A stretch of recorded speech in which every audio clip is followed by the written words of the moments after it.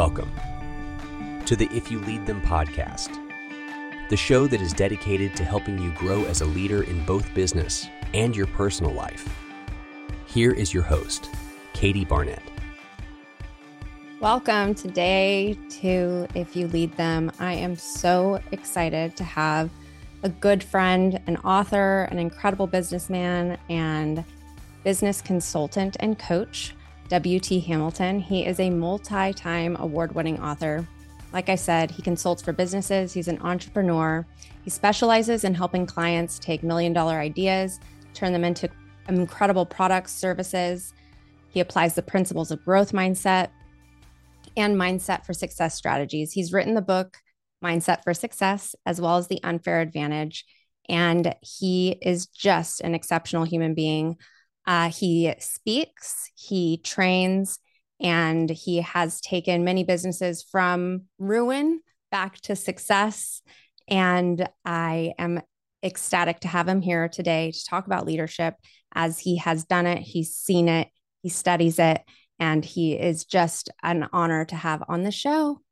Let's go. Do you own or rent your home? Sure you do. And I bet it can be hard work. You know what's easy?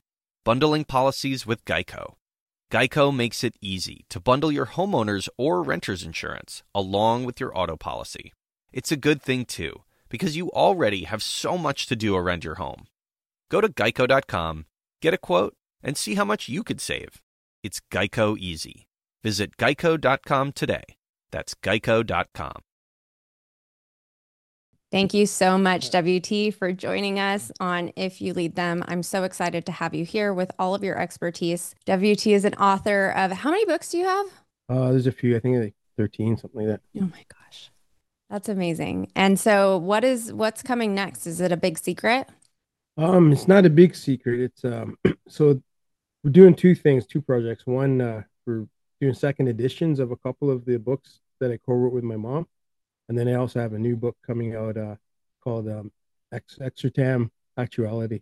And it's about manifestation and about manifesting in the 3D world and in the Interverse. So kind of how you play around with those two things. I love it. Are you working on this one with your mom? No, this one is pretty much done. But I'm releasing it in February. So I have two series. I have a series that I do with my mom, and then I have my own. So this is kind of just my own project. That's incredible. And so I'm dying to know, like, just out of my own curiosity, do you have like a theory regarding leadership in general? Of course I have a theory. Yeah, I mean, I feel like a good leader is someone that wouldn't ask somebody to do something that they wouldn't do themselves. You have people in place to do it so that you don't have to do it, but you wouldn't expect someone to do something that you wouldn't do. I think is a good leadership. And also you have to really listen and collaborate. Like, leader is not, I have all the answers and you just have to listen to what I say. Leader is more like, here's what I think we should do. What do you think you should do? Because everybody has different talents and perspectives. So they might have a perspective that you don't even have. That might be great for what you're trying to do. It might even enhance what you're trying to do if you listen and ask questions. Takes like a lot of self-awareness and like the ability to humble yourself, I would say, right? Which is the hard one. That's the hard one. How do you feel about, just in general? Sorry, I'm going off topic, but these are questions that I'm just dying kind of to get answers from the great minds, those who are coaching leaders, those who are leaders, writing about leadership. What examples of great leadership do you see out there right now? Like, are there people that you would say in the public eye that are great examples of leadership? So I watch a lot of football, the NFL football, and that's really how I kind of learned how to become a manager, is watching how different coaches would manage. And so like Andy Reid for the Kansas City Chiefs is a good one. He really seems to collaborate with the players, It doesn't matter where you are in the hierarchy of the organization. He'll listen, have his door open, And yeah, he makes the final decision, but it's based a lot on what are you seeing? What's your perspective? It could be in game or in practice or just in meetings. So I think that's a great example. But I also look at examples of people that aren't very good at leadership. Like one of the famous guys I think is Elon Musk. He doesn't seem to do like he's a genius, but he doesn't seem to do well in the leadership capacity. Like if you ever read about him, there's all kinds of people that he's worked with that they really want to do a great job, but they find it very hard to work with him. So I think you have to have those two examples because you don't know if you're doing well unless you have some contrast. You have to be able to compare to both. That's such the struggle for me. And why I was so eager to have a podcast that focused on leadership because someone like Elon Musk is so in the spotlight, right? And called a leader, and what gives him that? And is it, you can have a lot of money and a lot of power, but does Mhm. that make you a great leader? Obviously. And I think anybody would say no, but my big, like, what I'm really trying to get at is, do we need to, like, does society need to change its, like, do we need to raise the bar for leadership a little bit? And how do we do that, And hopefully, my goal is for this podcast to be the one that tells everybody to like step it up and require more.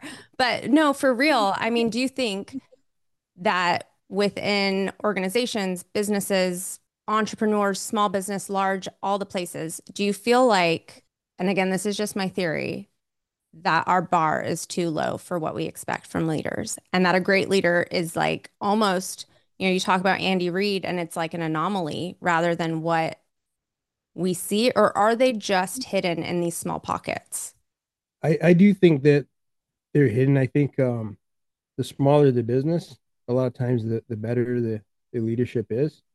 I think what the issue that we have, so anybody that's not in leadership, they have the leader on this pedestal and they think the leader should be perfect. The leader should have all the answers, be able to make all the decisions right away. And the leader really is just the person that's kind of guiding everything and making the final decisions. But I think as people look at leaders, they expect them just to know everything. If they don't know something, they're not a good leader or they don't know what they're doing. But a leader shouldn't have all the answers. That's the job of the leader is to find, pull the best out of each person that's on the team by asking questions, by listening, and then looking at what's working, what's not working. Hey, this is the things we want to do. These are the things that aren't working. We need to tweak that. But you don't have to have all the answers. That's bad leadership if when you expect to have all the answers. Yeah, no, I completely agree. So today we're talking about a specific topic, and I find it's interesting because when we started kind of chatting about it and you brought it up, Mm-hmm. I had to look at my own leadership and go, "Oh, Mm-hmm. I have a squirrel brain." So you suggested, the importance of a leader being able to stay focused on the large goal. And I just want you to like riff it out for us, you know, Mm-hmm. um, example. And I know that we can pick examples in so many different areas, whether it's Elon Musk or the president of the United States or whatever's going on in Canada with you. Mm-hmm. Um, what can happen when a leader cannot stay on task for its team, and then really the importance of it. Well, a lot of times we'll pick this big, I call it Super Bowl goals. So this great big goal that you want to accomplish as a company or as an organization. And within that goal, there's all of these complementary things that can happen that seem like they're going in the same direction as that big goal, but a lot of times it's taking you in different directions. So one of the things I find is that first you have to have that big goal that's going to take a lot of focus and energy, and then you got to break it down by quarter with the benchmarks that are going to get you there. So basically, where do you want to be fourth quarter, at the beginning of the fourth quarter, beginning of the third quarter? Where are you going to start? Really starting to map that out before you present it to your team, and then knowing these are the things that we're going to be measuring every 3 4 weeks to see if we're tracking toward our first benchmark where we want to be the first quarter. A lot of times when you're doing that, you end up getting to your Super Bowl goal before the end of the year. And really, I mean, you want to be by November. If you're starting in January, by November, you want to have accomplished, because December is time to celebrate and enjoy your success. But I think what happens is you can get distracted by market changes, market demands change, customer demands change, and targets sometimes change, because as you start to get success, instead of letting that success really build and unfold and manifest to the full manifestation, you start to say, okay, now what's the next step, or what's the next thing we can do? We haven't finished this. We got the Super Bowl goal. We haven't finished that. We're already starting to plan a whole another aspect of it. And then by doing that, you start to confuse the people that are under you, because they're trying to put all their attention on getting to this one big goal. And if you start introducing too many other goals, just because maybe there's opportunities that you don't want to let pass by, because you think for some reason that opportunity is never going to come back, you don't take it right now, you end up with too many things on your plate. And that's where people start to get indecisive, because they're not sure, which goal are we working on still, boss? Which way are we trying to go? Yeah, I couldn't agree more. And I feel like right now we've got a pretty scary economy, Yep. and leaders, no matter what realm, you know, it's easy to start second guessing that big goal and just kind of panic grabbing at these smaller things. Yeah. So what do you say for a leader who, has a team, things are questionable in the economy, and, whether it's corporate or whatnot, the goal seems more difficult than it did. What do you think, like, what should be the plan for a leader who realizes, like, this is going to be harder than we thought, and we're in that last quarter? How do I stay focused, keep the team together, but not go in 800 different directions? It really depends on how you've set up yourself to get to that fourth quarter.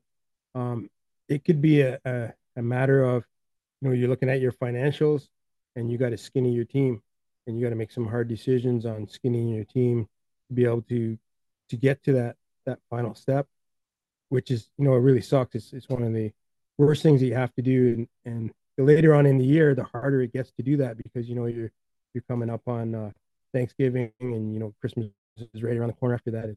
That's one of the worst times to have to make those decisions. That's why when you're measuring, like, if you're already at that point, now you got to make some hard decisions. But that's why we measure from the beginning of the year and kind of see the trend and start to make those adjustments earlier, so that even if you have to skinny down, you want to be skinny down by September, so that you can keep that core team together. But it's really in trying to find confidence in the small wins, and understanding that if you have to run at a loss at any point in time, can you finance that? How are you going to navigate through that? Because if you can hold that team, and maybe you take a loss for a month or so, and then you can gain those incomes back, but keep that team together, that's the best scenario for you. But you really have to be realistic with yourself of, am I going to sink this whole thing to save one or two people, or how do I deal with it? What are the hard decisions I have to make, and how am I going to make those hard decisions? Your website should be a marketing asset, not an engineering challenge. Empowering everyone from independent designers to whole marketing teams, Webflow combines the power of HTML, CSS, and JavaScript and places them all in a completely visual canvas. Trusted by companies like Lattice and Discord, it changes the way marketers, designers, and engineers create for the web. Now you can build the site you want without the dev time. Start building for free at webflow.com. So, what would you say the importance, like, as far as transparency? Because transparent leadership is beautiful. We know that it breeds trust. Is there such thing as too much transparency? Do you bring team into these decisions? Is it something that a leader needs to just, like, be strong and make the decisions themselves and stand by them? Like, I'm really curious your thoughts on that. So it really depends on what you're doing, but I think you need to have like basically an executive team within your team. And the executive team might be one or two people beside yourself. Those are the people that you really sit down and say, okay, here's where we're at. Um, we we can do this, cuts in expenses, cuts in manpower, whatever we need to do. How do we navigate that? What can we do? What's that going to look like once we do that? And how do we keep the rest of the team together? But I don't think when you're at that point, you should be doing that by yourself. You need to have at least, I would say, at least two people on your executive team. And those are the people that are going to be there, even if the ship is sinking, and they're going to be bailing water with you. And and those are the people that you're going to build it back up with if if the ship if the ship sinks.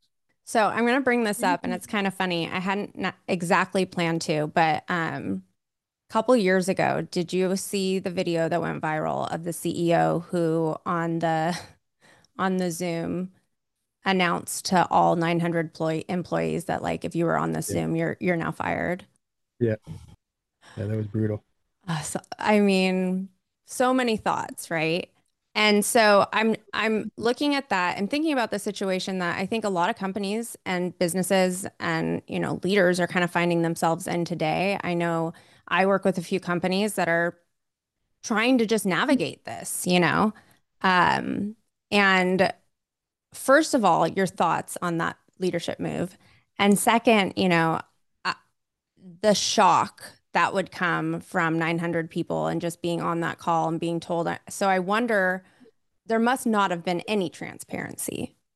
And is it safe, do you feel, to even allude to the struggles that the company may be having and the future of potential layoffs? I think, like I said, depending on the business, but I think most businesses, you already see when things are slow. You see when the revenues are slowing down. Everybody's kind of gearing up, trying to see what they can do to help keep things moving. But in the back of your head, whether the company you're working for is doing really well or if it's not doing really well. So it's not like people are shocked. They might be shocked that it's them, right? That they're in that group that's expendable. But everybody knows when things are starting to slow down that that possibility is coming, and so I think you can be. I wouldn't be fully transparent because you don't want to freak people out. Because sometimes you're just one phone call away from your business booming again. So you don't want to make that mistake. I've been in the companies where they laid everybody off, like a good core of the people, and then that was it was actually on a Thursday, I think it was, and by Monday they were trying to call people back. People didn't want to come back. Some of the people were pissed. The other people, they wanted the time off. So it makes it very hard to cut people and then try to get them back because you jumped the gun. So you don't want to be completely transparent, but you have to have some transparency where you're kind of preparing them. Things are slow. So we had a slow quarter or we had a slow month. We're looking at doing this and this, but just give people a heads up. We're going into November, December. I'm not sure how business is going to be. We're kind of getting a mixed feel of the market. By doing that, at least you're preparing people so they're not shocked. They're not just coming on a Zoom thinking they're announcing something great and then finding out, oh, you don't work here anymore. If you're on this Zoom, if you hear my voice, you know what? Pack up your computer and go home. It's like a really good reason for nobody to ever get on another Zoom call ever, right?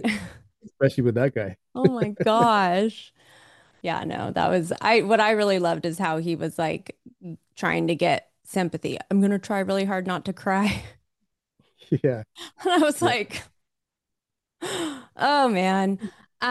Okay, so what like I feel like we've kind of come around to Mhm. is through having the big goal that's clear and, shared with the team. And there are these, you know, breakdowns by quarter and these mini goals to meet within that big plan and being able to stay focused, being able to kind of touch base and say, here's where we're at right now. That allows for kind of that transparency Mhm. for people to really see like kind of where they're at, right? Yeah. How much do you think that it encourages, I don't want to say buy-in, but just participation and hard work from a group when, you know, this way of leading and staying focused and breaking down the goal into smaller pieces to be able to really like evaluate and share where we're at. Like, how much do you feel like that improves the participation and just like the work ethic of those within a team? So if you're meeting with your team weekly or bi-weekly, and you're looking at here's the targets, here's the little benchmarks, here's the wins, here's the struggles that we're running into. If you're doing that, they feel like they're part of the solution. So if you're doing that on a consistent basis, whenever you get to your big quarterly meetings or your bi-yearly meeting, whatever it is that you're doing, because they feel like they're part of the solution, they also feel like they have say in how to fix any problems or how to tackle a challenge. But if you're not including them in those little steps in those meetings, and you're not making them a part of the whole thing, and you're just giving them orders, that's when there's no buy-in. But everybody has to feel like they matter, and they're part of the solution, like they're important. The reason why we got to where we're at right now is because of all the things that you've helped do as well. I couldn't agree more. I just want to ask kind of on a side topic, but I always feel like it's a decent, fun way to kind of end these kinds of talks. If somebody is needing, whether they're in leadership, planning to go into leadership, I want to say that they're in leadership, right? But they need a boost. They need something to re-inspire them. What resources, what people, what books, what would you tell them would be the first step into like, is there something that you feel has been most inspiring to you as far as leadership is concerned? Um, do you have Mhm. anything for us to check out? What is it? What are those things that you feel are best for leaders to do when they just need to like check back in with who they are and what they want to do? I always tell people like to get off your island, you know, go out and network and see what other leaders are running into, because you're going to find that your situation is not unique, your challenges aren't unique, that everybody in leadership has either dealt with that or is dealing with it right now. So the more that you can network with people and in a in like a business environment, and there's a lot of networking groups that you can find either online or in person, where just to hear other people's stories, like these podcasts are great when you hear other people's stories and how they navigated through that type of stuff. Makes you feel like, okay, I'm not on an island. I am good at this. I know what I'm doing. I'm running into some issues, but people have solved this before. Businesses don't just fall apart just because it gets tough, or because there's the market has changed and it's economic turmoil. Like you look at when I navigated through a bunch of this stuff in 2008, like companies were closing up. They were going into receivership, and we had to do a lot of fancy managing to get through that. So it's something that you can find resources for. There's books, there's videos you can watch, but I think the biggest thing is getting in a networking group where you can actually talk to other people that are going through that or have navigated through that, and what worked for them, and what things to avoid. 100%. And you get inspiration. You can gain inspiration from the most unexpected places. I feel like just even just a small conversation where you are connecting, and then, like you said, you don't feel alone. I'm as we like did that, and I know that we're closing up, and it's kind of ass backwards to bring this up, but I just would love, because this is a new audience, and I would love for you to just like long and short of your Mhm. story and how you went from corporate, came from corporate into the amazing inspiration, author, everything that you're doing now. Because I know that I don't know, it's inspiration in and of itself. And in this world, I think it's just, I don't know, really fascinating, and it would be helpful for everyone to know a little bit about your background. So I mean, I was in a job that I really loved. I was a big manager at this company, and when 2008 happened, the market crashed and the bank started calling in loans, and they called in our loan, and basically our inventory it was overvalued, so we couldn't cover the loan. So basically the business went into receivership, and then a new company investors came to buy it, and they hired me and a few other guys to build it back up. And so from that, I got into sales, and I learned a lot more about managing on the corporate level. And I would have to go to board meetings and present to them, our forecasts and what we were doing and all of that type of stuff. And then we really rebuilt that company up and got it to where it was sellable. But at the same time, another company wanted me to come work for them, but as a consultant. So that's how I got into business consulting. And then I was at the same time writing books about using a mindset and using focused thought to, achieve your goals and manifest your goals. And then people started asking me about, well, what about the business side? Because you see you doing all kinds of stuff in the business side. They started writing business books about using your mindset for business. That's the short snapshot of my story of starting out in a crisis where I had a good leader, but just wasn't good with managing all the finances, and then learning how to actually do that, learning from the mistakes they made, and then learning from watching other people that knew how to do it. And that's really how I grew to where I am now. As far as services that you offer, are you still consulting with businesses? Do you do one-on-one coaching? What kind of services do you offer? Are we waiting for some big announcement next year? So I do consulting still. I do direct sales for a company, and I also do management consulting for them. I coach their managers. I'm currently not doing a lot of one-on-one coaching. I mean, if the opportunity is right, but I stay away from a lot of the one-on-one coaching. It just takes up a lot of time. But I am getting ready to put together some more programs to help people, and those would probably be group sessions where you would sign up and do monthly group sessions. And then I have new books coming out as well. Well, I can't wait. Thank you so much. I love your perspective on everything, and I always love getting to talk with you. I know that I'll be talking to you again soon, and I cannot thank you enough for coming and sharing all of your expertise on If You Lead Them. Thank you so much, W.T. Hamilton. And thank you, Katie, for having me. Really enjoyed it. Thank you for listening to the If You Lead Them podcast. If you like what you heard, please leave us a 5-star review and comment on whatever audio podcast platform you're using. This has been a production of Leon Media Network. For more from our show, visit us at leonmedianetwork.com.